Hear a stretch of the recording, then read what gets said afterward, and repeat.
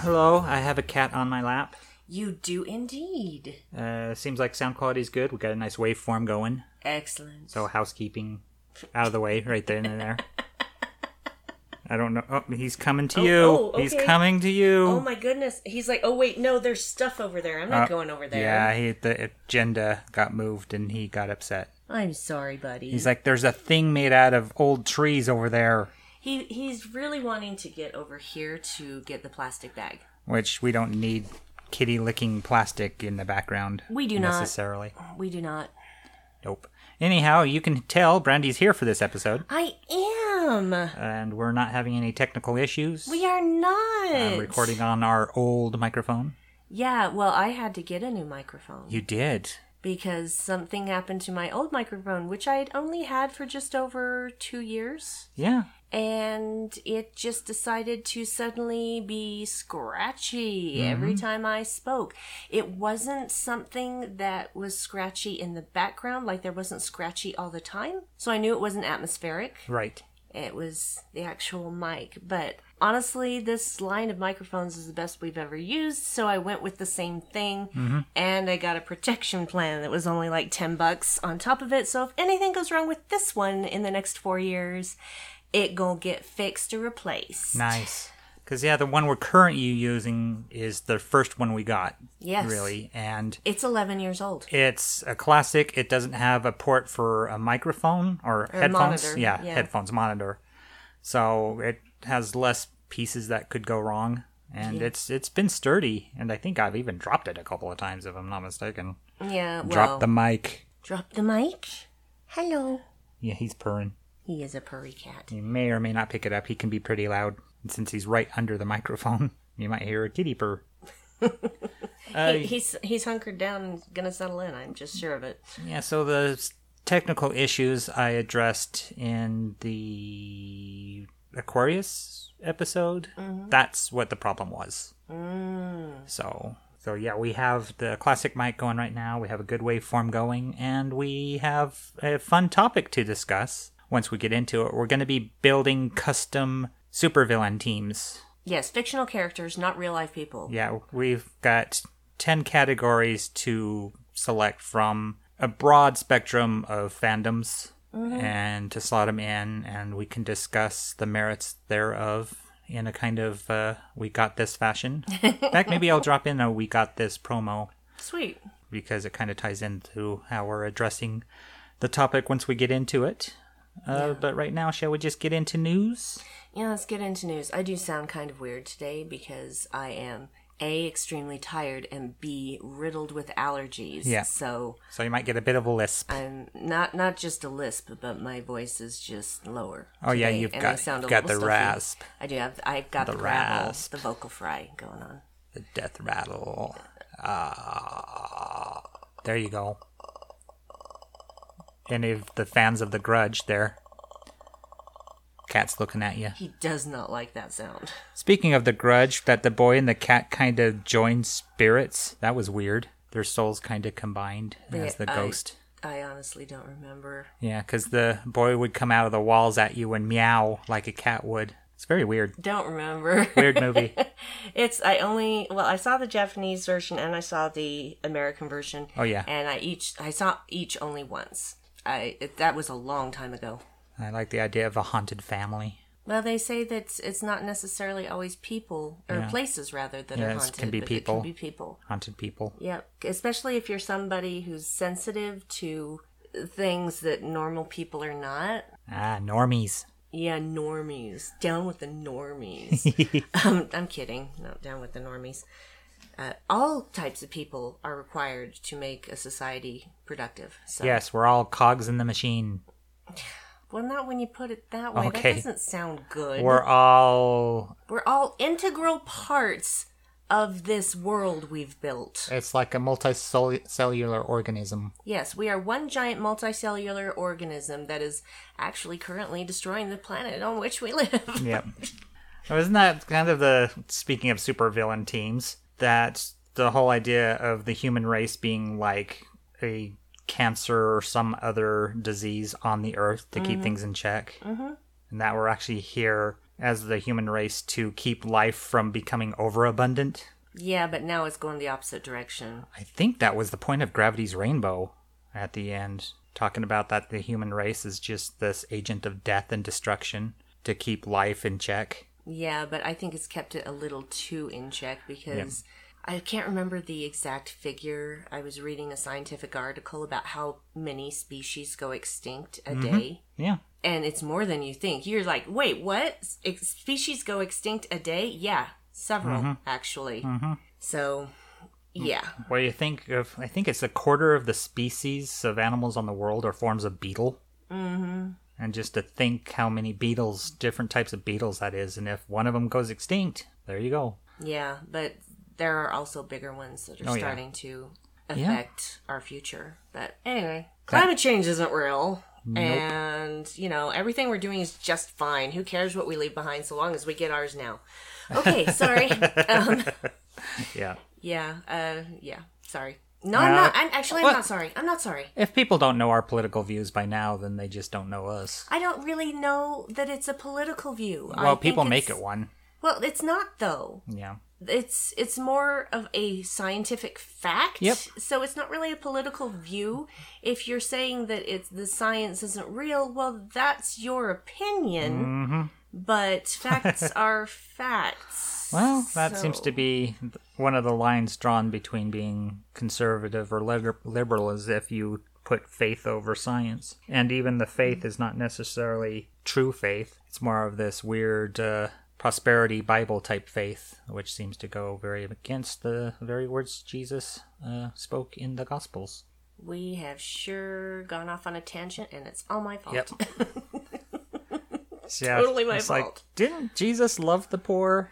Yep. Who did he hang out with? Didn't Jesus embrace immigrants? Yeah. Did he hang out with all the scribes and the Pharisees and all that? No. He hung out with fishermen mostly. He hung out with fishermen. He hung out with lepers. He hung out with prostitutes. Yep. He hung out with the homeless and the sick. Yeah. So I do like the joke about the Good Samaritan is like, boy, Jesus, kind of racist against Samaritans, aren't you? You talk about the one good Samaritan. What does that make the other Samaritans? Yeah, that's it's problematic. That's why I like Good Christian Fun. Check out Good Christian Fun. It's a great podcast that interrogates being raised Christian and dealing with your own views as you grow older against how you were raised, as it looks at pop culture. It's a fun podcast, one of my favorites. Yep, good stuff. Yep. News. We're getting into actual news instead of just talking about climate change.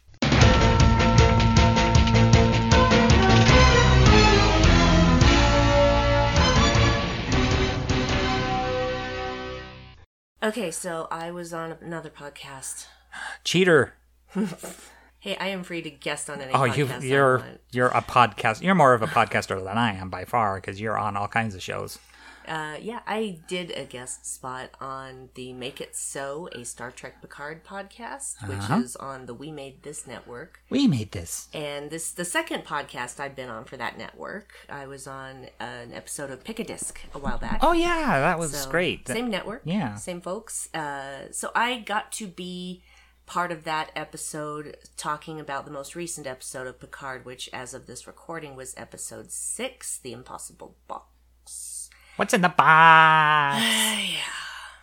Yeah, I told Kurt you'd do that. Oh, yeah. Anyway. Because I've already listened to it. So, one of the main hosts, Kurt North, was my partner. We had spoken in only messages before that, so it was our first time actually talking to each other, and I feel like it I feel It like rant? it went very well. If you felt like you ranted? I did actually have a bit of a rant on calling the ship the La Serena. No. Yeah. La means the. So don't say the Serena. Say the Serena or say La Serena, but don't say the La Serena. Yeah. That's like saying the Los Angeles Angels. Do you know what that means? You're saying the Angels. I didn't think about that. Yeah. It's so The dumb. Los Angeles Angels. Because it should actually be pronounced Los Angeles. Los but it's Angeles. not. Los means the. Uh-huh. And it's the plural form of the. Because angels, angelos, is plural. That's why it's the City of Angels. Yeah, it is. City of Angels. Our PIN number. We talked about Yeah. that. That drives Kurt ATM machine. crazy. Yeah. So we had that little rant. Yep. But Acronyms where you put part of the acronym in the word. yeah. It was really fun. I enjoyed that, and I hope I get the chance to podcast with Kurt again in the future. Well, it sounds like he invited you to another of his podcasts. So, He does. He does a podcast about podcasters and podcasting. What's it called? I don't remember. Okay, because I know Fozzie Bear, a good friend of ours, who just got back from being suspended on Twitter for calling himself a dumb gay bitch. What? He called himself that, and he got suspended for a week on Twitter. Wait, what? Yeah, Fozzie's back on Twitter. It's good to know. I miss him. What? He's moved to Cincinnati, so he's close to the NOTLP crew that are good friends of his. Kurt is also a big fan of the X-Files and Millennium. Yeah. And so he has been a guest on another show in the We Made This pantheon called the X-Cast. And he does a Millennium podcast. Wow. Which is called The Time Is Now. Oh, what a depressing series that was. Well, it was all about the apocalypse and Lance Henriksen with his swallowed gravel voice. It's dark. I mean, it took X-Files and like doubled up the darkness and the bleakness aspect of it. It's all about the coming into the universe. Yeah. Well, yeah. Okay, so I found sorry. it. Okay. I found it. I knew I could find it. So the actual name of Kurt's podcast about podcasters and podcasting is Pick Up a Podcast. Oh, cool. Because Fozzie's was called the Podcast, which he regretted naming because it was difficult to find. And they told him, no, you just put the podcast next to each other without a space, and it pops right up. so I was able to help him get the word out by nice. telling him that. Cool. Because we featured on that a while ago. We did. Yeah. And he started that out so funny and made me laugh so hard. Yeah, he's a good host. He's just a good guy. He is a really great guy. Buffy fan, kaiju fan. He's a size queen when it comes to monsters. Me too. Yeah. I do like a big monster. So, yeah, Cloverfield's one of his favorites. There we divert. Yeah. Because I hated that film. Same here. That and the way they approach the Cloverfield series is they take scripts that were meant for something else and adding the Cloverfield monster or experience to it to release a film. And so it's not even tied into a Cloverfield thing. They just kind of shoehorn it in. Well, considering I didn't like the first movie, Yeah. I don't see why I would want to watch other movies where it's shoehorned in, so... I watched the Cloverfield Lane one. That's the only one I've seen. And how was that? It was all right. That's the one where he's keeping people in Yeah, the house, it was right? basically like The Collector, but they added a Cloverfield monster to it. So, Okay. yeah. Well, then I'm not missing anything. Yeah. Okay, cool. Cool. Yeah, but yeah, the Make It So, Make It So. Picard podcast. Picard podcast. Picard. Star Trek Picard. Yep. So, yeah, check that out if you're of a fancy to hear me on another podcast with a different guy. Yeah, and if you're into Star Trek Picard on Fridays at, was it 7 o'clock 7 here? p.m. Mountain, Yeah. 9 p.m. Eastern, 6 p.m. Pacific. Yeah, they do a live show on the Kurt Ratz YouTube channel where Yes. you, Dan, and Bruce discuss the most recent Picard episode. We are coming up with a name for it. Actually, we had some viewer suggestions Yep. that were really great. I'm not saying which one is the front runner. Okay, that's fair. In fact, you might come up with one on your own in the Yeah, well, as you guys are thinking. I'm not good at naming stuff. I'm so- ridiculously good at it. You are ridiculously good Yeah, at it. It's kind of one of my weird You talents. And I appreciate that. Yeah. So, yeah. I put in several that Dan was kind of nodding at. It was like, I kind of like that. Yeah, well, that's the thing. I don't know everything that you put in because the chat was so active that I couldn't keep up with it. That's a nice thing. It's a very active chat room. Yeah. Because you had, I think, around 20 when I looked, and sometimes you've been up to 30 viewers. Yeah, which is actually more than we usually got for Live from the Edge. Yeah, for a live show, that's really good. Yeah. I think there might be people more watching Picard than Discovery, but it's hard to tell. Yeah, well, I think Picard was, brought in more viewers because of the nostalgia factor, but anyone who was expecting Next Gen 2.0, they obviously did not listen to anything Patrick Stewart said leading up to this. Dan addressing how Star Trek reflects social injustices and that sort of thing, and that's what Star Trek's role is, and people saying that Picard wasn't doing that. It's like, it's clearly doing that. You're just blind to it. Yeah, because you're living it right now. Yeah, it's not what you want discussed, or you're avoiding it, because I know some fans of Star Trek, they go to it for escape, and they don't want the news in their face when they're watching a television series, but that's what Star Trek does. That's what it did in the classic series. It addressed stuff like racism. Yeah, and you know who else did that from a science fiction standpoint? Rod Serling with The Twilight Zone. You can do it that way and still have it be escapism. Mm-hmm. I would prefer to have a dose of reality in that regard with Star Trek, because it's supposed to be portraying how we can be better in the future. Yeah, while Star Wars is more your space fantasy stuff, and that's pure escapism. That's telling your Greek myths. Yeah. Which still address human nature and I'm not saying all that stuff, Star Wars is dumb. I love Star Wars. It's not reflective of society as a whole. I mean, they kind of did a little bit of that with Last Jedi, and I think that rubbed some people the wrong way. Yeah, well, fine. Yeah. I mean, what I'm saying is you don't have to like everything, but you also don't have to waste so much of everyone's time spewing vitriol about it every spare second you have. Yeah, that's what kills me, is the people that seem to make it a mission of theirs to attack the Picard series or Discovery. I'm sorry that you're not a kid still. Mm-hmm. That's what it seems to be. This is like, 30 years on since Next Generation or something? Yeah, well, it takes place 20 years after Star Trek Insurrection. Right. So, which was the last Next Generation movie. So, I'm sorry you're not 20 years younger, and it's not acting like you're 20 years younger, because that's what I think the problem is with a lot of people that don't like Discovery or Picard, is that time's moved on. Mm-hmm. Well, nostalgia is a funny thing. It's great, but at the same time, you can't live there, and you can't expect everything new to be nostalgic. Yeah, that's ridiculous. Because it took, Next Generation, third series, before it really landed on its feet? Yeah, season 1 had a lot of Yeah. Season 2, and Deep Space Nine was the same way. Yeah, of course, struggled. I feel like Deep Space Nine, out of all of the series, had one of the more solid first seasons. Right. Like that one, and TOS had... Well, actually, Enterprise had a really strong first season. Of course, people will argue that they didn't, but if you go back and watch Enterprise season 1, you'll see actually it's pretty solid.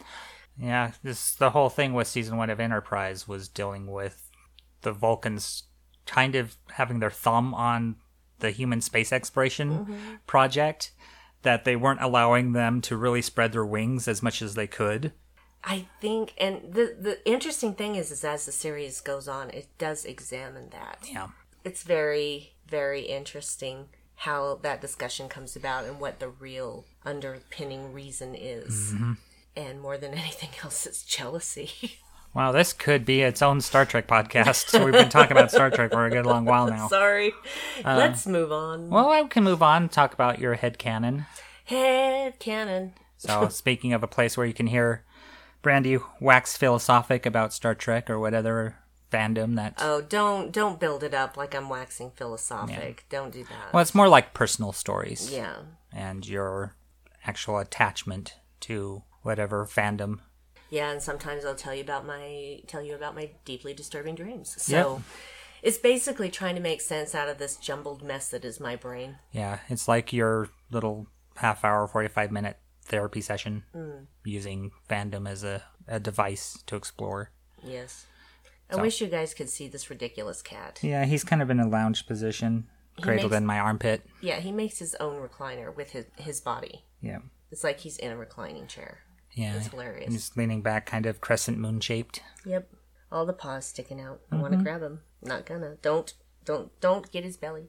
No, he's getting his chest. He does not like belly rubs. No. All right, so moving on. Yeah. Okay, so bombshell. Bombshell, kaboom. You know how we've always talked about the possibility of something going wrong with the bomb.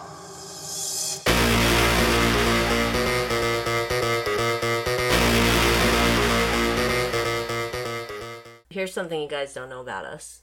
Probably. Oh, I think we've addressed it in a previous episode. Yeah, but I don't think the complete intensity with which I become a fan is. Right. Anyway, okay, Yes. so yeah. When many moons ago we got bored with WWE wrestling, which back then was still WWF until the World Wildlife Federation. said, thing. no, stop Foundation? that. Yeah. Foundation. I think it's Foundation. World Wildlife Foundation? I believe so. Maybe. Long story short, we were getting bored with it anyway, especially when Vince McMahon came back. Mm-hmm. Like, while he was gone, that was the most fun I ever had watching wrestling. Yeah, it was tons of fun. Mick Foley was kind of in charge of things, and Vince McMahon was off doing his XFL stuff, which I guess he's still trying to get off the ground. It's like history is repeating itself 20 years later. Yeah. Except I didn't ever go back to WWE. Right. The only time I ever watched anything was when Stephen Amell just decided he wanted to be a wrestler and that he wanted to wrestle Stardust. Yes. So I didn't get to see most of that because it was mostly on a pay-per-view. I was into that. And then when Cody Rhodes showed up, Cody Rhodes is Stardust, by the way, you guys, except he's not Stardust anymore. He never wanted to be Stardust. He was forced into that because his dad was Goldust. And you know how Vince is. Yeah. He made a guest appearance on an episode of Arrow, and in fact, several episodes of Arrow in season 7, if I remember correct, or was it season 6? Right. They all run together in my head now. It's just like he was one big kind long of season. some weird zombie gangster. He's like a gangster that had some kind of drug that. Well, he fell into a vat of his own drug. Yeah, and it made him like. And the drug was so he called couldn't Stardust. die. Yeah, Well, no, it didn't make it so he couldn't die. It made it so he couldn't feel pain. that's right. He could not feel pain. So you could, shoot him. You could cut his tendons. All that. It wouldn't cause him pain. Oops, sorry, bud. He was looking for a way down, Yeah, he was. and the mic stand was in his way. He doesn't like the mic stand. I made it wiggle and he freaked out. Oh, Because he okay. was sniffing it and I'm like, don't you dare spray that. And so I wiggled it and now he's afraid of it. Yeah, he ran away from Which it. is probably for the best. That is how Oliver Queen actually defeated him, was by cutting the tendons of his knees so he couldn't walk. Wow. Because his body still functions as a normal body. Yeah. He just can't feel the pain. Uh-huh. So, but someone severs your tendons, you're not getting up. Ouch. You're just not. When Cody announced that he was co-creating this new wrestling conglomerate called AEW, which stands for All Elite Wrestling, I immediately took interest because I'm like, oh, I like Cody. He's a good guy. He does a lot of charity stuff. And, he's going to take his experience and what he didn't like about it and do something different and maybe even better. Right. Finally started airing on basic cable in October of 2019, and it is now the end of February, so we've had about 5 months of AEW, and at first I was just like, okay, I don't know who any of these people are, but I'll get to know them, and we have gotten to know them. And there are some where I'm still kind of like, yeah, you need a little more work, but there are people who are improving. And there are people that at first I was like, oh, please stop sticking your tongue out. And I was like, I love Sammy Guevara so bad. Yeah. As, the Dark Order is one of those things, because what is their end game? But maybe that's the point of it, is they're making it mysterious, but I don't know why they're this cult or who this arisen one is, The anointed one. Yeah, the anointed one, who that's going to be. Maybe they have something in their back pocket that they're going to pull out from another recruited wrestler. that they'll bring in. I just don't know. I don't either, and that's part of the fun of it, Yeah. because I don't think it's something that's never going to have a payoff. They are Right. not going to J.J. Abrams mystery box this shit. Yeah. They're going to do something with it, but they're building it slowly, and whenever they make an entrance, they make an entrance. Oh, yeah, they have the human throne. There's a bunch of lackeys and minions that create this throne for their big henchmen to sit on. Mm-hmm.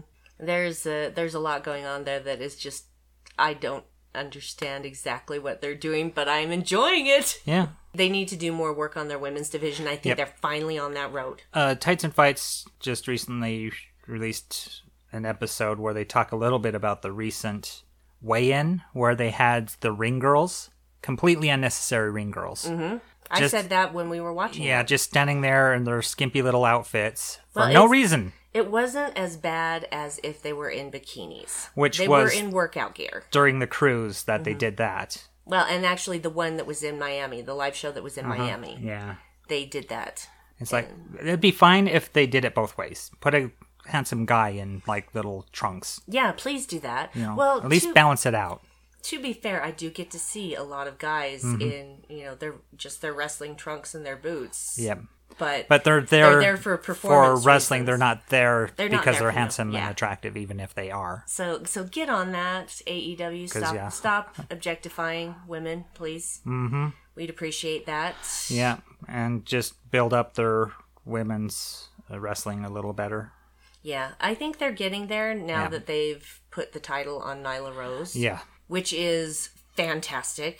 Nyla Rose is fantastic. She cuts fantastic promos. Oh, yeah, she's really good on the mic. And she's just a beast. I love it. Well, isn't that what they call her, the native beast? The native beast, yeah. I just love it. I love it. It was time for someone who is actually there to have the title. Yep. And it's not Riho's fault, and it's not really AEW's fault, but I really feel like that they should have taken this title off of Riho like a month ago. But now we've got this whole thing that's actually good for Nyla's story. Mm-hmm. Because, I should have been the first female champion. And she's not wrong. I should have been the face that's on all of the posters, all of these things. So it's great storytelling in that regard. They made it into something that became a positive. Yes. So keep building that women's division. And they're coming to Salt Lake City on March 11th. They are indeed. And guess who's so are going? we. Yes, we're going. We're going to see a live professional wrestling event, which is something I thought I would never do. I never thought I'd have the chance Yeah. to do something like that. And I'm sure as hell not going to go watch WWE live. Because I just don't care. I understand NXT is really good wrestling too. Well, NXT is good, but I wouldn't necessarily call that WWE, even though it's under the same banner. Yeah. They do things way, way differently. Yeah, apparently they have the best women's league in wrestling absolutely. and the best storytelling. So, but I like AEW because they're trying new things, and it's a bunch of experienced wrestlers wanting to do things their way. And it's also a bunch of new people that are being given they're a chance to groomed. show what they can do. So yeah, I'm super excited because you may have noticed that I'm a mark for Sammy Guevara. I'm usually not a heel kind of girl. Yeah. But this kid is amazing. And I know he's actually a very nice guy. Most heels are. Yeah. Some heels are dicks in real life. But Sammy does his own vlog, and he's been doing it for years. He is pretty much self-taught. Wow. Because he wanted to be a wrestler from the time he was a kid. And got a lot of, no, that's never going to happen. You're not going to make it. You're not going to do it. And he just didn't listen to any of that. And he taught himself how to backflip. And he taught himself how to do these forward somersaults. He taught himself all of these things. And then he started making inroads into this industry. Right. And his very first paid gig was in Mexico, which he got on a bus, rode 10 hours to this gig, did one match, got paid $20, got on a bus and rode 10 hours back, and was just so excited that he'd had the chance to do it.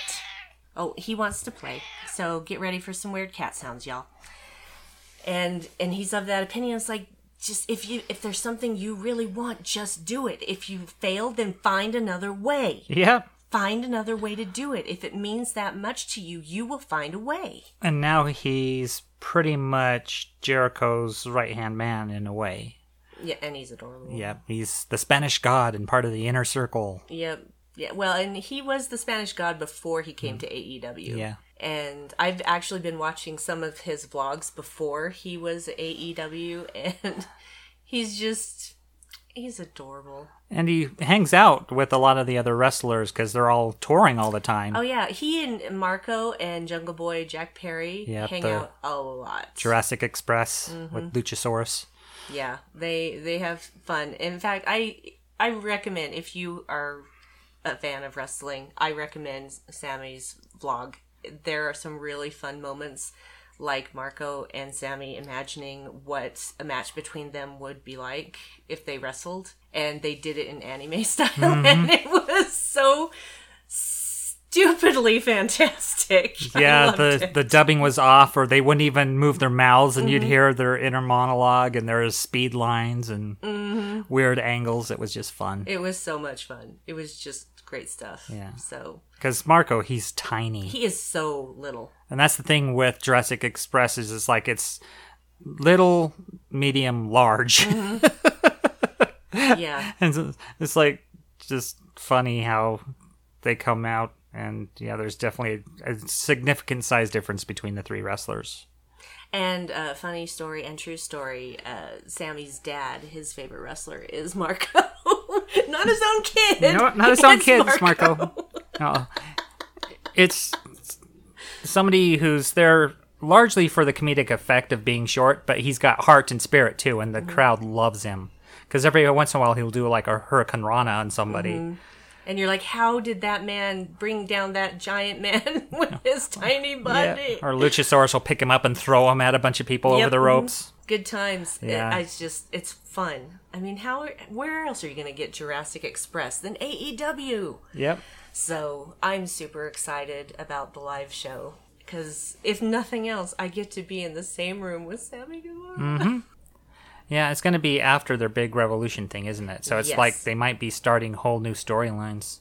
So that'll be fun. It's quite possible, because Revolution is today as we're recording it. And then they're in Denver this coming week, and then they're here. Right. So.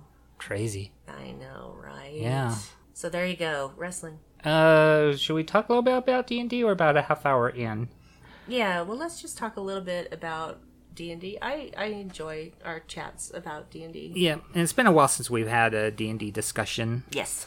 The way 5e looks at character advancement is that there's various tiers, and they usually kind of fall in line with your proficiency bonus.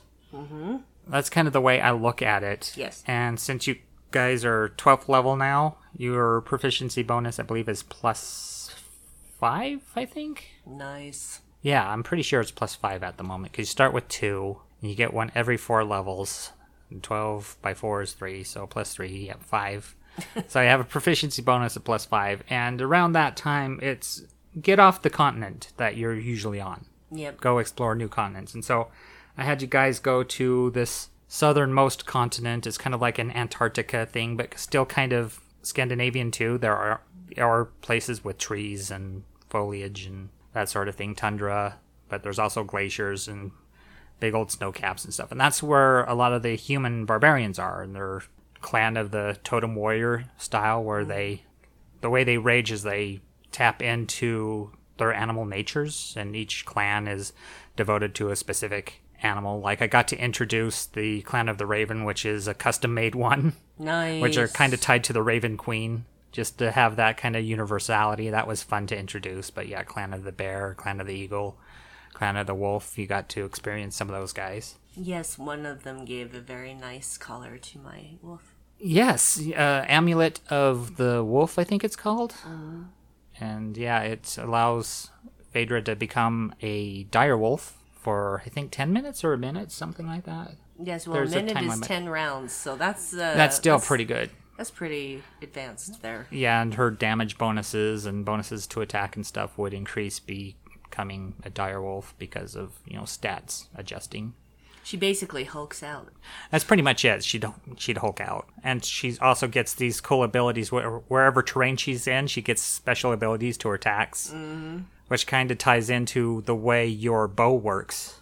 okay, I'm in a forest, so a forest is tied to lightning, so I'm going to do lightning attacks. But yeah, you guys are on this mission to get the warlock all these enchantments or incantations to unlock the abilities of this weapon of 9 hells. Because this basically obsidian hilt to a weapon he holds can become 9 different weapons. And he's going around unlocking each of them in turn. And one of them is in this room where dwarves have challenges to resolve any kind of issues. Because they're all about contest. And so to get in there, he's agreed to help them return all these barbarian immigrants that have come to the Dwarven lands from the Southlands because of this weird rage virus thing that's happening. It's like 28 days later up in there. Yeah, all the barbarians, they can't help but rage. Mm-hmm. They get infected and they become in this rage state and they attack one another, and it's been a real big issue. And a lot of the people there have taken to boats and sailed north to the Dwarven kingdom. And it turns out the problem was this creature called the Primal Guardian. It was this bear with antlers and a goat-like beard. He was so big. About 60 feet tall, I said. So big. And I based it on the Sinkovic's New Mutants Demon Bear storyline. Nice. Yeah. I was reading a bit of that and going, oh, that's a really cool idea. I like the idea of a bear being your opponent, but having it not be its choice. It's been infected by an attack by your main villain that I introduced very early on. I think 4th or 5th level. Yeah. I introduced this tiefling sorcerer that has been a thorn in your side all this time. Kind of leading you guys on this wild goose chase, trying to track him down and determine what's his plan. Because he's a member of this death cult and it's not clear why he's doing the things he's doing. Yeah, well, there is a reason. I know there's a reason. Yeah, there's got to be a reason. Just what that reason is unclear. We'll find him, yeah. And we'll find out. I feel like it has something to do with the withering. Yeah, well, that's the death cult is connected to the withering, as they know what's coming. Is that it's basically death itself. It's pretty much an elemental of death that has been going from universe to universe, destroying them, and it's headed to the 9 kingdoms of Nguyen. Yep. And it's just a matter of time it shows up, and it seems like Vincent and his crew are preparing for that. What they're going to do, apparently, is hide in a pocket dimension and then return and rebuild the world in their image. Fuckers. And so they even made you guys the offer to join, and you guys refused. Those cheeky feckers. Those cheeky feckers. So it's just fun how you as a dungeon master can... Some people scream plagiarism or something, but you take your influences from wherever. And something like the Demon Bear series, I took a little bit of that and crafted it to fit my narrative and become its own side story. And it was pretty brutal too, but you guys worked really hard not to injure the Demon Bear once you knew it was wounded and somehow was not responsible for its behavior. Well, I didn't think he was responsible for its behavior anyway. Yeah. I do find it funny that we all went up the mountain in different ways. Mm-hmm. And so Grim and Essa got there first. And Essa, for the first time ever, was Clangy McClangerson and failed her stealth roll. Yep. She's really skilled rogue fighter with stealth out of this world, and she crit failed. And I know some DMs crit fail only on attack rolls, but I think it's fun to do the stats too, where you can nat 20 a stat or a skill check, ability check. That is fun to add that just 5% chance of critical failure or critical success to anything you do. Because failure is interesting, and without it, I mean, if you're always successful in your stealth checks, what's the fun of that? Yeah, but they went up on a magic carpet. You used your Staff of the Woodlands. Yes, I did. To create a tree and just hold a branch as it would grow and then shrink it and then grow and then shrink it while your cleric just free climbed. Yeah. And so he was the last to arrive. Like, you could have ridden the tree with me, man. What is up with you? And when he got there, you guys were pretty much done. And he just had an opportunity to heal the wound on the Primal Guardian. Yeah. He could have been a lot more help. He could have been, especially considered how much damage some people are taking from this roar and also this rage stare that he did to our warlock. Mm-hmm. And then he cast Fireball. Yep, right over on Essa, and she did another one, because she has that, I forget the name of it, but rogues, if they succeed their dexterity saving throw, take no damage from something they'd normally take half damage for. Yeah.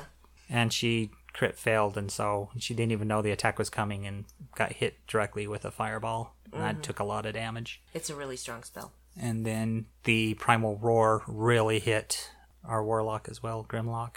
On Essa save, but took half damage. So both of them were a little hurt by the time we got there. Yeah. I didn't get touched. I used penguins to disguise me. Yeah. Not really, but it was just fun in the narrative. Yeah. To hide behind a bunch of penguins. Yeah, Essie used a polar bear, so I'm going to use penguins. Yeah. But yeah. Hide behind a bunch of penguins. And my tree came in handy again. I used it to climb up to the bear. Yep. So you could do its shoulder blades and remove this arrowhead that had been infused with enchantment magic to charm or otherwise, enchant the beast. I had to do a medicine roll, which I don't have a really high bonus for. Mm-hmm. And so I'm like telling my die, hey, man, I need a win here. Really need a win. And I rolled really high, so I was super happy. Grimlock attempted, and he did very poorly and actually ended up pushing it further in. Mm-hmm. So I have tiny hands. Yeah, you managed to get in there and yank it out, which is funny because our cleric actually has the medicine skill. Even though he's a healer, he still has the medicine skill. Yeah. Well, and I also have the spell Speak with Animals, and so I was able to talk to him and confirm that he wasn't doing this of his own free will. But I was already 99.9% sure that he wasn't. Right. So, yeah. So, yeah, it was good fun. Yep. What do you think? Dart track time? Let's do it. Industrial, EBM, pop, electronic, indie, new wave, metal, and gothic, lounge, down-tempo, IDM, dark wave, synth pop, future pop, dark electric, gothic rock. Big Time Kill is a synth rock band. What? The way I said that? Yes.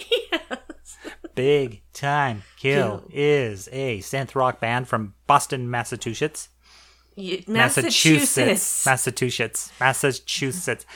Big Time Kill is a synth rock band from Boston, Massachusetts. And are a two-piece. And speaking of the hosts of The Greatest Generation, did I speak of them earlier? Probably. Anytime we talk about Star Trek, I usually bring them up. I'm sure you did at some point. Yeah. Ben and Adam are the two people behind Big Time Kill. This is a remix song of Evil. It's the Boundless remix. And so I think it's departed from whatever meaning was in the original tune, which is probably why it comes across going, what's this song about? I don't know. That's the thing with remixes is so often they are unrecognizable from the original. Agreed. Anyhow, this is Big Time Kill with Evil, the Boundless remix.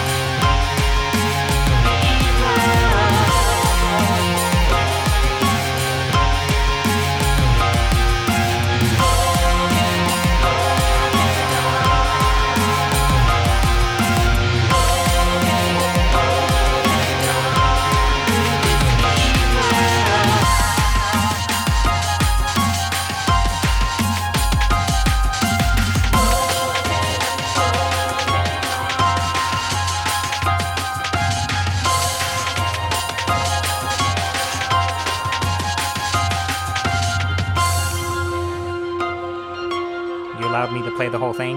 I liked it. Yeah, there's this podcast I listened to recently called The Supergroup, which is Tawny Newsome and some friends, and she'll get in.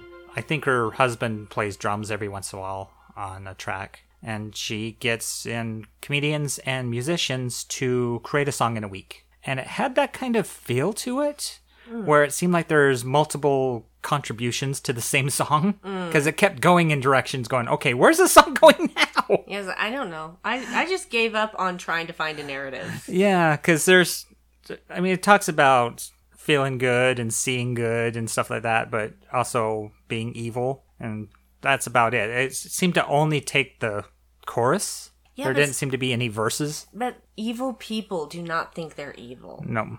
They think that they are smarter than everyone else and they're doing what needs to be done. Yep. They are the heroes to themselves and often to those around them. Yes. So it would make sense, seeing good, feeling good, all that would make sense, even in a song called Evil. Evil, yep. There's some kind of piano in there. There's some acid synth in there. There's some breakbeat in there. Yeah. There's some kind of D-Krupp style, like classic analog synth sounding stuff. Mm-hmm. There's some guitar-laden work very early on in the song. All kinds of stuff going on. I found that interesting. It seems like kind of a mood piece or just something for musicians to explore, little things they want to try out.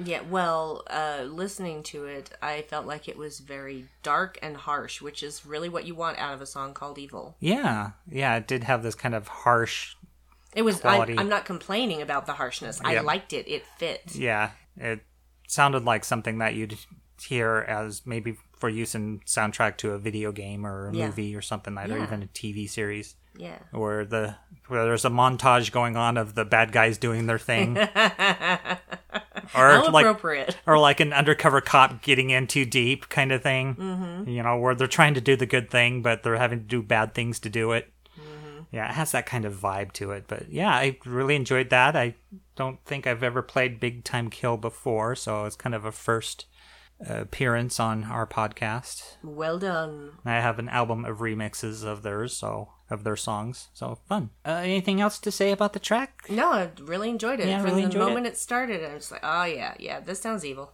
Yeah.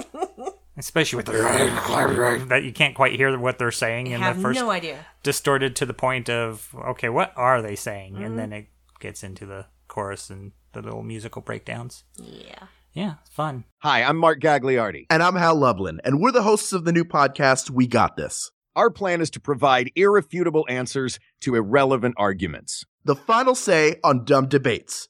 So don't worry, we got this. No topic is too small and no argument is too petty for us to tackle. You might be asking yourself, who are you two to make these decisions for all of humanity? That's easy. We're actors. So subscribe to We Got This on iTunes so you don't miss a single episode of us telling you what's best for you. Relax, the world. We got this. All right, shall we main topic this thing? Shall we get into the point? Let's do it! We didn't really discuss how we want to do this in order, if we want to kind of go back and forth, and who wants to start. Well, I think you should start, and I think we should go back and forth between each category. Okay, so I start, and then you go twice, and then I go twice, that kind of way? No. Or just me? No. You start with what your category is and who you picked, and then I tell you who my pick is for that category. Right, and then it's back to me again. Mm-hmm. So I'm always going first. Yeah. Okay. I didn't know if we wanted to go back and forth in case there's any crossover. Nah. If there is, then there is. But... Yeah, you'd be surprised if there was? I would, actually. Okay. I'm going to bring up my list. I don't know if you'll be able to read it from here. I guess I could turn this. You don't have to. I can't see it from here. Okay. So what we're doing is we're building our custom supervillain teams. I've done 10 categories. We can kind of talk about each category in turn rather than do them all at the start. Beginning with beast or mascot. This is an animal or critter or something like that that is used by the team. If you think of the Joker and his use of hyenas, that's gone on to Harley Quinn in the Birds of Prey movie to fun effect. Yes. One of the coolest, more charming parts of that movie, I think, is her getting that hyena. Any kind of monster or critter that your super team's going to use, or if you think of sharks with friggin' lasers on their heads. that kind of vibe. Or the Bond villain that has the piranha to dump a body in. So that's what I was going for, is a beast or mascot that the team uses. I went with, and this is kind of a big one, I guess I should talk about how I approached this Supervillain team first. Yes, if you don't mind. You should. I went with a diversity casting. I wanted to select a little bit from different demographics. I didn't want to just go like straight white male, just straight down the barrel. I also didn't want to pick from the same kind of fandom, because we're pulling from all different sources. I didn't want to do like multiple Marvels, multiple DCs. I wanted to lift a little bit from everything.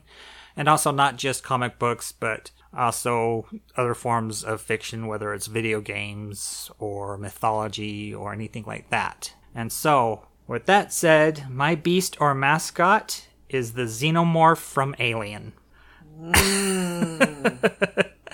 I know it's kind of risky to have that because it could always turn bad on whoever's trying to control it. In fact, that's usually the storyline of people who have been trying to use the Xenomorph for their own ends. It usually backfires. But I figure hopefully whoever's masterminding my team will figure out a way to control it. And the alien, the original alien from Ridley Scott's Alien, was performed by Bolaji Badejo, who's from Nigeria. Very tall, very thin man that managed to fit into the alien costume. And so in later series, you see the aliens kind of chunk up a little bit. Yep. Which kind of works because you start having these Guardian-type aliens that are a bit bulkier, a bit more muscular. Yeah. But for the original Xenomorph, something tall and gangly and frightening. So I went with the Xenomorph. Yeah. Well, here's where we're a little bit similar. Uh-huh. Because I went with the Xenomorph Queen. Oh, wow! So, enough difference, I think. Yeah, because she can reproduce. Right. So, Ooh. yeah, that was the big factor, is that she can reproduce, and she is also 3 times as big as a regular Xenomorph, and is a bad motherfucker. You know what? I think I might fall back on an honorable mention then. You don't have to. So, no, you can have the Xenomorph Queen. I'll have the Blob from the 1980s remake. Oh, wow. Okay. Wow. Who would actually devour and eat children. Mm-hmm. And the special effects, Trey Stokes worked on that film. Special effects in that film are amazing. The way they've manipulated this pink gelatinous bit of goo. It was so good. Using a model, tipping it on its side, and having the blob drip down it, looking like it's taking over, or doing reverse shots to make it jump from the ceiling onto. Yes. Yeah, it's just amazing. So I love that film anyway. It's just this crazy 80s remake of the original Blob, and just that pink gelatinous bit of dissolving material is something. So I'm going to go with that. You get multiple things with having the Queen Xenomorph, because there's some leadership stuff there. There's the reproduction stuff there. Yeah. Which is also badass. Yeah. Yeah, that was why I went with her, because I just thought, well, if it's something that's not really someone that talks, as more of an animal, then that was the first thing that came into my head. I really like that choice, and using, sicking the queen after somebody instead of just some critter. There's some cunning there as well. And also, beast that can manage its own under beasts is a fun idea. Yeah, she can have her own horde. Yeah. And just, they don't even necessarily have to go and attack things themselves. They just send out the queen and her minions. And I wonder if the blob could separate itself and work independently in pieces of blob. I would bet that they absolutely could. So, in a way, we both have a similar ability to divide and use sublabor. Interesting. All right, the next category is your close combat or martial arts expert, martial artist. Yeah, your close combat fighter that can fight unarmed is pretty much what I was going for. Usually it's kind of a henchman, like bodyguard type. I've often seen as your main martial artist guy. I went with Gabriel Yulaw from The One, as performed by Jet Li, the evil one, the one that does all the hard style. Yeah. And the whole idea of that film was the multi-universe theory, but there was a limited number of universes. And the evil Gabriel is going from world to world, killing off his counterpart and gaining their power. Because if he was the only one, he would have all the powers of the others combined. So basically, I'm taking somebody who's got I think there was 12 worlds or something like that. So he's 6 times more powerful than, because there's the good version too, that's also 6 times more powerful. But about 6 times more powerful than he would be normally. But I also get Jet Li. Very nice. Yes. Very nice. I went at this from totally different directions than you did. So I should announce that my list is all female. Oh, cool. I decided I wanted to go all female. Yeah. Because there are a lot of badass females out there. And I had trouble narrowing it down in some cases. I'm like, well, it could be this or it could be that. And so I actually had this person in a different place, but then I changed my mind. So who I put in this role is Nebula. Oh, very nice. Very good close combat fighter. She's extremely good close up. Yeah. In fact, she's at her best when she's fighting close up. So and she's just kind of unstoppable because she's actually more machine now than anything else. That she can put herself together after being defeated often. Yeah, she can have everything knocked out of its socket and just put herself back together. Yep.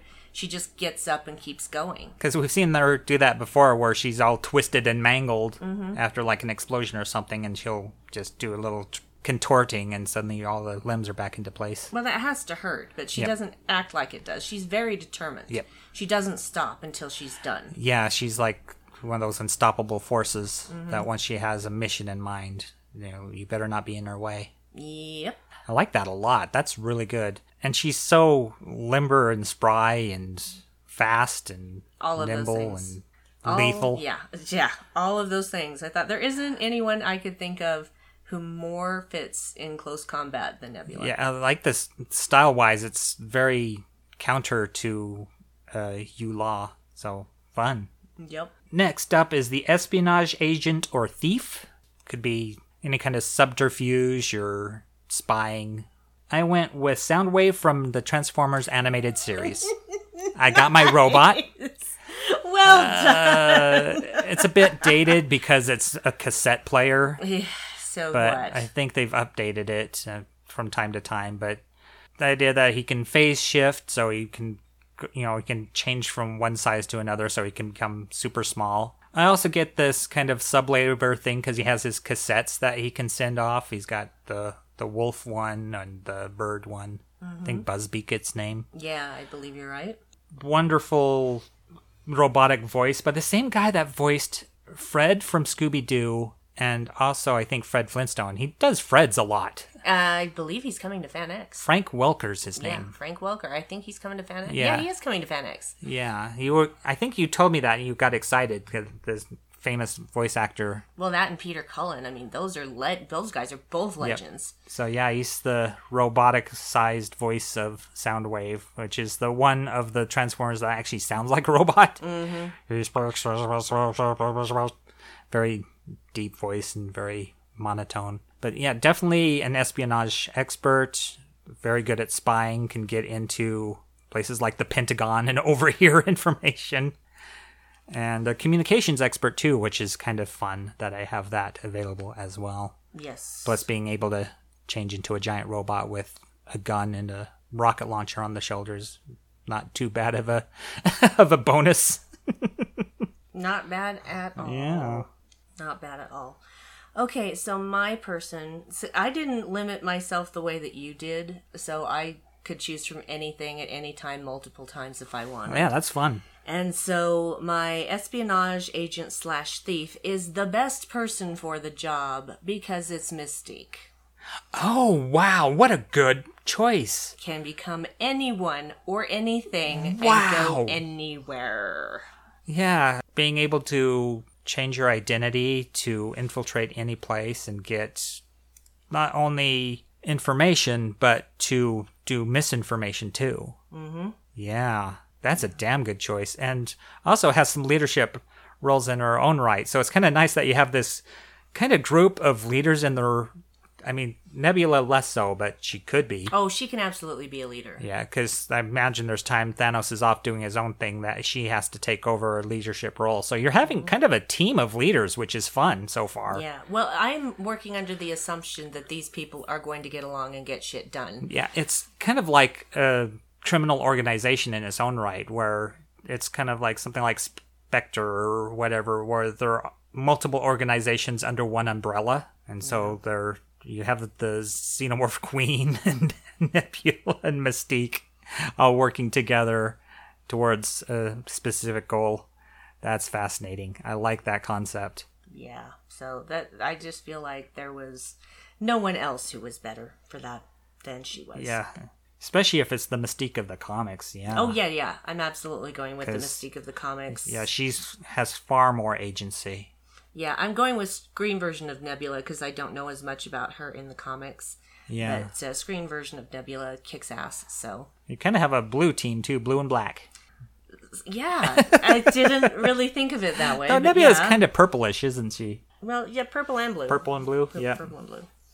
Next up, we have the Goon or Muscle. This is your strong person, the one that's the powerful, all muscle kind of person. This was the first one I thought of, which kind of changed how I was going to do things, because there's people that I like out of the villain categories that you would think I'd put on here that I didn't for this very reason.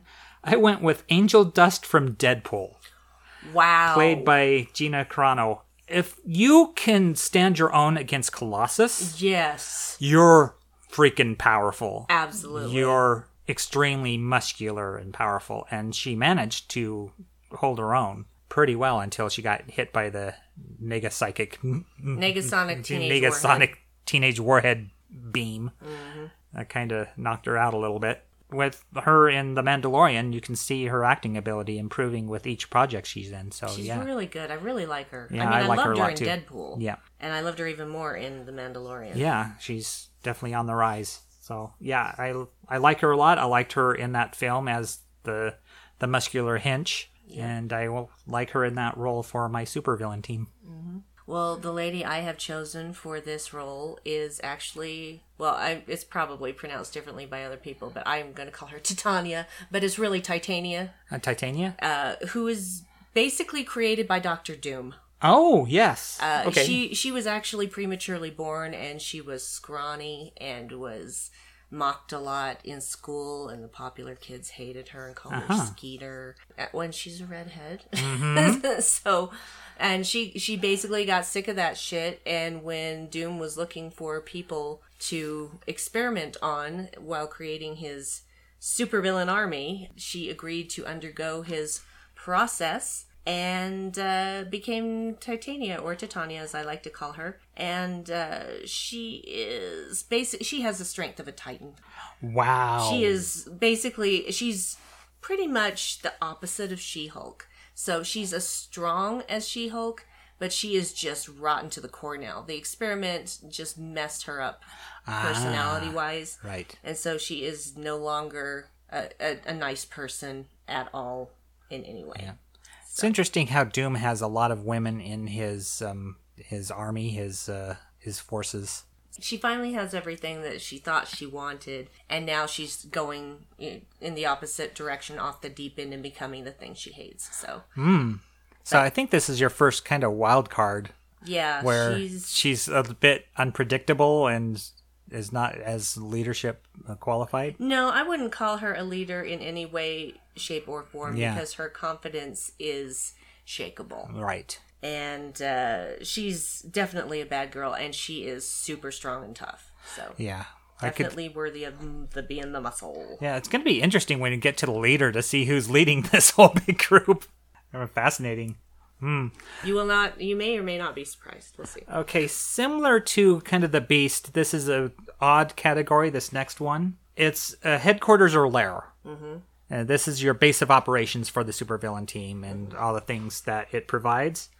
I went with the island from the first Incredibles movie. Oh, wow. I think it has a little bit of everything. It's got the cool volcanic lair with the lava walls for privacy that you can move. It's got that defense mechanism where it fires balls of sticky black goo at people. Mm-hmm. And it's got surveillance. It's got a monorail system for travel. Yeah. It's got robots that you can sick on people. And it's got a nice little private island with, kind of that paradise tropical aspects. So it's pretty to boot. Mm-hmm. So yeah, I went with the island from The Incredibles. Yeah, that is really smart. That is really smart. I went for the Hall of Doom. Oh, fun! Because it's mobile. Yeah, it's mobile, and you imagine the defenses on that thing. Yeah, it has some great defenses. Yeah, we all just came in and kicked Lex Luthor and Brainiac and all those guys out of there. And it's like, this is our place now. Yep. We're going to have Cersei Lannister redecorate and, make it more homey and luxurious. So you'd be underwater at times. Mm-hmm. Yeah, we can hide anywhere. Fun. We can hide in space. We can hide underwater. You can't fucking find us. Yeah, that's the one thing about the island. It is static. It's not going anywhere. Mm-hmm. Yeah, leader mastermind. Who is leading this group? Mine's a very unusual choice. It's the general from the Sons of Samdi in Saints Row 2. Wow. I really like the Sons of Samdi. I like their kind of blaxploitation whole vibe thing. Yes. I like that all their vehicles are green. I like that they wear green. That's kind of their gang color. Mm-hmm. I like how they operate out of a meatpacking plant where they also process the people that wrong them. And that they have this whole voodoo vibe. Mm-hmm. Very spooky stuff. And yeah, when you're fighting him, I think you're even high at the time because of the drugs in the area that are on fire, and so you're getting high trying to attack this guy. Mm-hmm. But yeah, he is voiced by Dave Fennoy, who some of you might know from The Walking Dead. Right. And he's also voiced a lot of characters in video games. Mm-hmm. But yeah, the general, it's just fun stuff. Wow, interesting. Yeah, it's unusual, and yeah, it's to be the main leader. It's kind of like, of all the people I would pick, why this gang leader? But I just remember really digging that. Yeah. And when it came to me, it's like, oh yeah, that should be the leader. This one was one of those where I had difficulty choosing between two. So I'm going to tell you my honorable mention first, which is Mirror Universe Emperor Philippa Giorgio. Ooh. Okay. But what I ended up going with was the Borg Queen. Uh-huh. Because it's the fucking Borg Queen. It's the Borg Queen, and organization is a really big deal. Yeah. Plus, she's machine and human. Uh-huh. So she has both aspects. Her mind works faster than anybody else's. Mm-hmm. She also can command an entire army of drones should she choose to. And she's aware of everything they're aware of because of the hive mind. Mm-hmm. And so if you think of if she's leading this team, has she assimilated them? I wouldn't say she's fully assimilated them. That she's done the Locutus on them? Yeah, she's basically probably done a Locutus a bit. I'm not fully converted them and turned them into, having appliances. But there's definitely probably cybernetics in all of them so that she can keep tabs on them. Right. But she also offers them more autonomy than she would a drone. Yes. So, because, she doesn't have to do everything. That's why she's the queen. Right. So. It's like this is the next stage evolution of the Borg. Yep. It's like, okay, I don't need mindless drones. I need ones that can work independently in case they get cut off from the collective. Yeah, exactly. That's the whole point. You don't want someone that's going to break down if they get cut off. Interesting. So that's why I chose her. And I think it helps solve your xenomorph problem and also your Titania problem. If there's a little bit of control through cybernetics, it's like, okay, we're going to put those in the ones that are the wild cards, but the ones that can work independently, we're fine. Yeah. And Nebula's already there. Yeah, exactly. So being able to convert her would be super simple. Yeah, it's like, here, let's just put this tiny chip. It's like a software update. That's about it. Yeah. Here's the latest iOS, and we're good to go. Exactly. The future of Apple Borg. Yeah, very nice. Okay, Mad Scientist Techie. I went with the Riddler from Batman, particularly the one from the Arkham games, as voiced by Wally Wingert. Mm-hmm. I get a little bit of everything techie with the Riddler because he is a technical expert. He's an engineer, devising these really complicated traps and stuff. He's also a computer and software expert, can create gadgets. So all these kind of strange gadgets that the supervillains teams can use, all these supervillains of my team can utilize. And also, I like the Riddler, the narcissism, the competitiveness. Mm-hmm.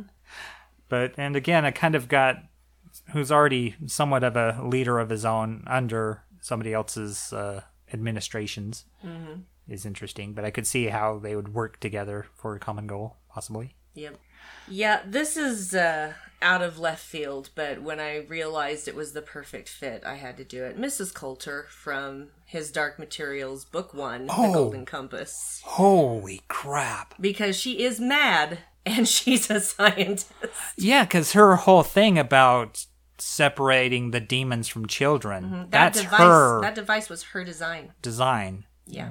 And that's so cruel. And if she can apply that to other people to make them willless and mindless and yeah, well, it's not even soulless. about that particular thing. She can do whatever she wants. Yeah. She's very intelligent, and she can dream up absolutely anything and make it a reality. Yeah, because we're kind of in a quasi-steampunky kind of universe with Dark Materials. I mean, there's some magic there as well, but there's some steampunk influences as well, and I can see her devising certain devices and machines and gadgets and whatnot to fit her ends. Yeah, besides that, she's aware that there are other realities, so... it's not going to come as some big shock to her. Really, honestly, when I think of Mrs. Coulter, I now think specifically of Ruth Wilson's portrayal of her in the HBO series. Oh, yeah. Because she is just the embodiment to me of that character. Right. It's a good choice. Thank you. Oh, yeah, I'm next, aren't I? Yes, you are. Okay, speaking of, this is kind of like the opposite side of the coin, the spectrum from what we just discussed. It's the magical or superpowered person in your team. I went biblical. Oh, wow. I went with Lilith from the Old Testament. Oh, wow. So we're talking about the first, what people regard the first ever demon, who was kicked out of Eden for wanting equality with Adam. Which is why I don't see her as a villain. No, she's not at all. Yeah, that she wanted to be on top during sex. And for that, she got kicked out of Eden. And that resentment, I mean, that's why it's called Lilith Fair. Those women rockers, all these, riot girls and that whole femme rock vibe. Yeah. It was called Lilith Fair for that very reason, that she was unfairly maligned and kicked out of Eden for just, wanting to be equal to Adam. So, yeah, very Old Testament. And, of course, she's going to have demonic powers, and some people consider her the first succubus, others the first vampire. And you see her used in fiction a lot as the first, one of the first evils to affect humanity. So sure, whatever. Equality's an evil. Way to go, Old Testament. Yeah, so to have her have this righteous indignation towards humanity for unfairly kicking her out of Eden. Well, really, was Eden so interesting? No. Exactly. Yeah. So I didn't go with superpowered. I went with magical. Okay. And I chose the most badass magical person I could think of, which honorable mention to Enchantress, but I chose Maleficent. Nice. And I'm going with the original Disney interpretation of Maleficent. Not the live action stuff that makes no sense. Yeah, not the Disney makes a rape revenge film. Mm-hmm. Not going with that version. Yep. She's just bad to the bone. Yeah, she's still... Her skin is green. She's so bad that her skin has turned green. She can turn into a dragon. Mm-hmm. She can turn into a dragon. She can put up a forest of brambles and thorns around a castle in like 10 seconds. She has a crow that can spy for her. Mm-hmm. She has her own little horde of demons. Yeah. And she doesn't stop. Once she has a goal, she will never stop. She doesn't care if it takes her 16 damn years. She's gonna kill that princess. Mm-hmm. She was slighted, and she is not having it. Yep. Once again, kind of a leadership role in her own right. So, yeah. Fascinating. Yep. Maleficent rocks. Yeah, Maleficent. And I could see her there for her own reasons, because I don't think any board control is going to happen at all. Probably not. When you're a demon, basically, or a sorceress. She definitely calls on the powers of hell. Yeah. In fact, she says as She much says in the so. movie as Sleeping Beauty. Which I guess some people go, wow, Disney doing hell. It's like, yeah, she's evil. What do you Yeah. expect? Yeah, she's completely Wow. evil. We're kind of comparable on those two. Yeah. These embodiments of pure evil kind of thing, except mine is like, really? It's more like the institutionalized patriarchy. Yep. Okay. Kind of like the headquarters and lair, this one's a bit left field. It's not really a person, but a transportation thing or vehicle. But I guess you could take the driver of it with it as a kind of a bonus if necessary. Yep. So I went with something from a game I don't even play, but I respect its aesthetic. It's from Warhammer 40k. It is the Phalanx mothership from the Imperial Fists of Terra, which is this monastic group of hardline Earth purists. They're basically like Catholics in space, but like 40,000 years in the future. The ships are super old. The Phalanx looks like a big-ass flying cathedral in space. I mean, it really has the buttresses and gargoyles and spires and everything. And this just giant ship in space. And I thought just for the ominous look of that, and that the Imperial Fists are pretty evil in their own regard, just because of their devotion, single-minded devotion to their cause. Yeah. Think of kind of a crusade kind of attitude towards other races. I chose a person and a vehicle. Nice. And the person that I chose is actually Black Mariah, because she started out boosting cars.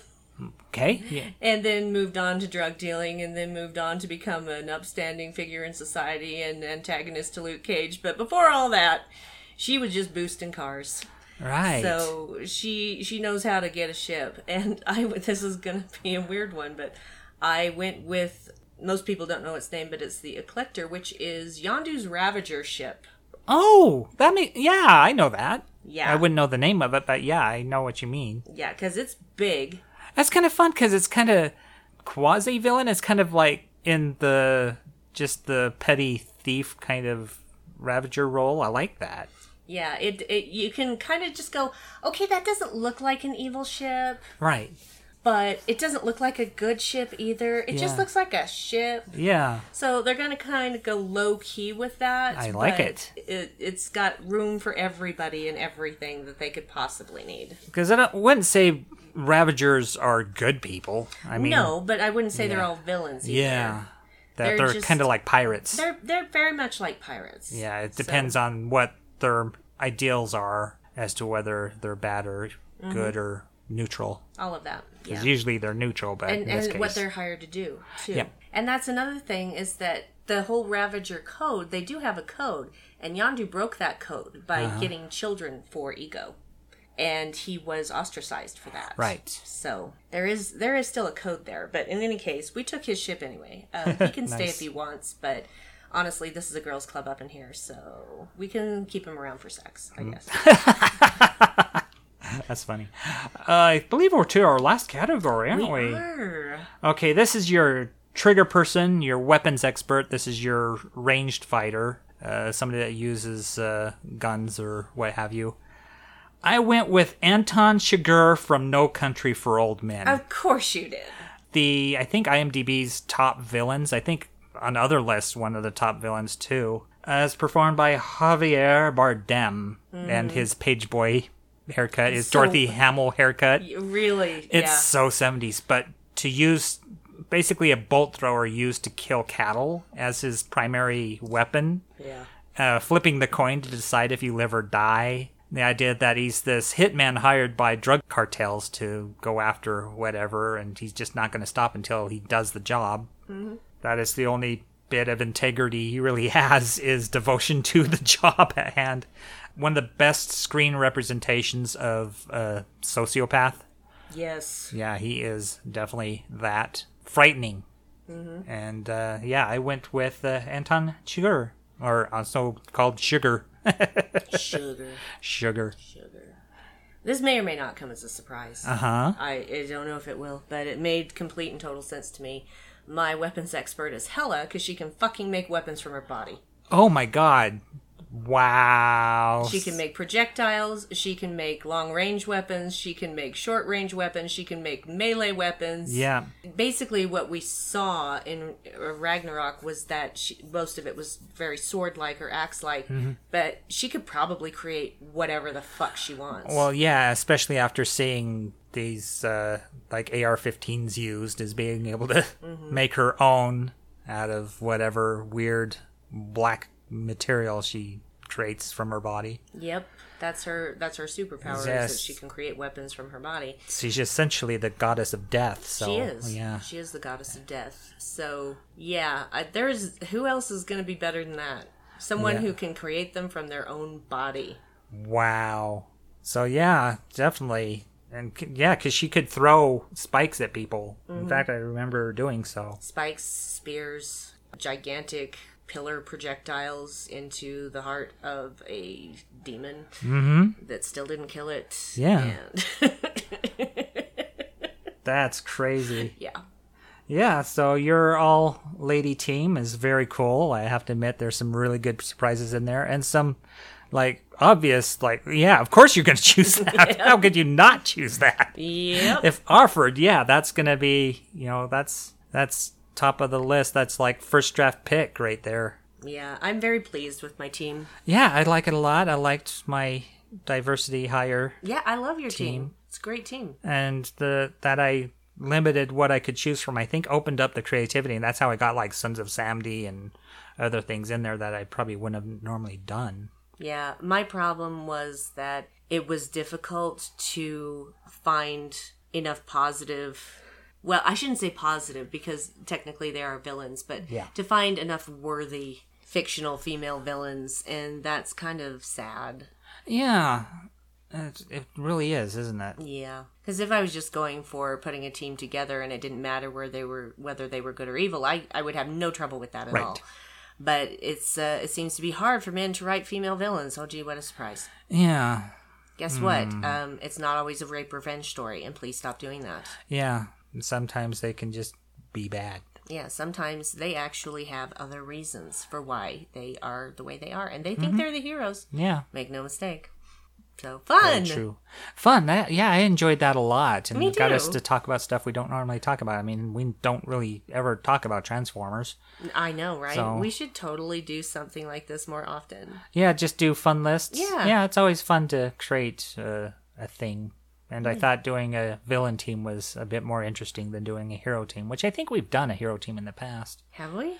Yeah. 'Cause I don't remember. Yeah, but maybe we can do it again, because it'll always be different. Anytime you create a list, it ends up being different. Well, It's yeah, just the way because- things work. Well, your knowledge changes and grows, and your opinions change and grow. And so the list you might have had a year ago could be totally different now. Didn't we do one about making like a D&D party out of people from fictional things? I think we did, but gosh, we've been doing this so long Yeah, that I'll I have to- trouble remembering. I don't remember. I think it might have been an idea that never came forward, but maybe it did. I don't know. Well, you can go back through the topics and figure it out, I'm sure. I'm sure I could. And if it was something that we didn't do on this particular podcast, I think I might have called it Party Time, to be honest with you. I think it's one we did do.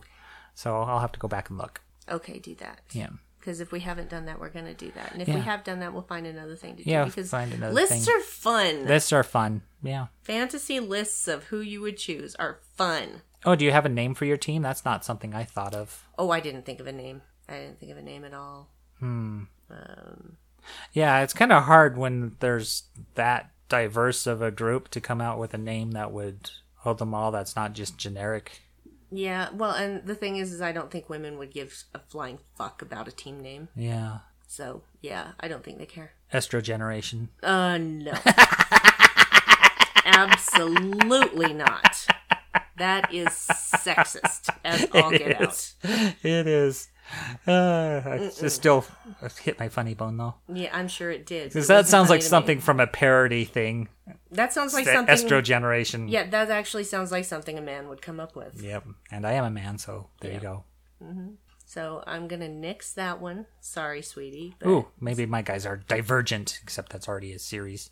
So what? Divergent is a word before it was a series. Divergence. Yeah, there you go. Divergents. We could probably just call them Agents of Chaos. Yep. True. That's my ladies. Agents of Chaos. Agents of Chaos. There you go. Yep. All right, I guess shout-outs? Shout-outs. Hey! My shout-out is on Twitter, @Shadow27, an illustrator, designer, DJ, does flyers for various bands, often EBM bands. So we were having some talks during EBM Day because I was sharing images of various EBM bands while listening to my custom playlist I made for the day. And he would be telling stories about a lot of them. It's like, oh yeah, I was driving these guys around, and I think it was Nitzareb, and they were signing stuff for me, and we're running a little late, and they acted like they were going to get into real trouble, like it was like they were in high school or something. Are we in trouble? It's like, guys, you're the band. They can wait for you. It's not going to be an issue. You could start a little late. No big deal. Funny. Yeah, and just actually had interactions with a lot of these artists is kind of fun. So I haven't had that privilege very often. The lead singer of Junk Sisters hit me up on the DJ Evil Dave page with promotional stuff, but every once in a while I'll have a contact with some musician, but never like face to face like it has been for Shadow 27. So it was fun to live vicariously through his stories. So nice. That was fun. Very nice. My shout out is to Aaron Harvey, who is on Twitter as @GeekFilter. And he has been a friend for a few years. He's one of the people I met through Trek FM. Not in person, unfortunately. Right. But he's also an improviser. Does a lot of improv shows. Fun. Which is great. He also got to do an improv show with Mary Chieffo of Star Trek Discovery. Oh, that's awesome. So jealous. He's a very good artist. He's really fantastic. His fan art is stuff I would buy at Van X. Yeah, like stuff that looks professionally done. Yeah, like, why aren't they hiring you to do this stuff? Well, he did get hired by CBS to create the official Star Trek animated series guide. Oh, that's very cool. And that came out last year. And very cool. It's a fantastic book. Nice. Absolutely beautifully done, researched, put together, all of it. So he's just a really fascinating, creative person, and I enjoy him very much. And I'm glad that I know you, Aaron. Salutations. And I'm going to say kickintheeye.com is the website for the Shadow 27. And also Kite Studios, KITE Studios. Yeah. Oh, and I should have also mentioned that Aaron was the host of the now defunct Saturday Morning Trek show, which was about the animated series. Right. And then he got tapped to do this book, and that is what he had to focus on. And I know that he feels that he probably doesn't have anything more to say about the animated series, but I disagree. So I fervently hope that someday that he will go back to talking about the animated series in one capacity or another. There's always something to talk about whatever you're interested in. There's always fun new approaches to it, because we've been doing this for, close to a dozen years now? Getting there. We passed year 11, I do believe, and are entering year 12. Yeah, there's always something to discover about a series, or just approach it from a different direction. It's like, what does this series say about this? Well, that's the thing too. Do it with somebody maybe who has not had the same experiences, from someone who's newer to it, or what have you. So, but anyway, thumbs up to thumbs up, Aaron. He's really a great dude. All right, I believe that's the close of the show. I actually managed to get quite a lot in there. More in news and reviews than I expected, since we kept having weird tangents. Yeah, well, that was my fault. Yeah, that's fine. Get a little slice of headcanon in our own show here. Yep. All right. Speaking of, you thinking of recording one of those I'm soon? definitely going to do that today. Okay. At some point. So, look for that in the... Because, darkcorner.com's now pretty much a network. Darkcorner.com. Yep. There's headcanon and this show. Yes. So... All right, that's it. We have nothing planned for a future episode. We'll see what happens, I guess. Stop telling people what we have planned or not planned. Well, that's the They whole don't need to idea. know. We don't really come up with a topic until it's between shows. So I guess Yeah. I don't really have to tell you that. No, you It's really just- don't. Well, if I do have plans, maybe I'll share them. But And we maybe don't. you won't. Okay, maybe I won't. All right, that's it for us this episode. Yes. And see you in maybe 2 weeks, unless there's a bonus episode.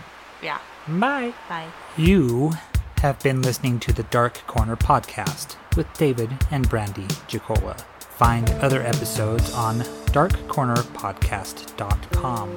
And special thanks go out to Tom Elliott for kindly hosting our podcast. The intro song is Say by Dark Souls Day from the album X Lives. The outro is Silence by Defect 86 from the album Ultramarine. The dark track was offered as a promotional item or was submitted by the artist or artist's representative, and no infringement of copyright is intended. If you like our show, or perhaps don't but know someone who might, please recommend us to your weird friends. You can also help out the podcast by rating and reviewing us on your pod-catching device of choice. Wish to contact us with feedback or perhaps even a suggestion for the point? Email us at thedarkcornerpod@gmail.com. You can follow us on Twitter at darkcornercast. You can also like us on Facebook.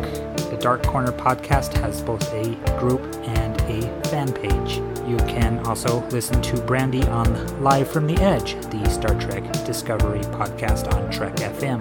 If you're in Ogden on a Saturday night, come see me DJ and run tech at the Ogden Comedy Loft. Doors open at 8. Until next time.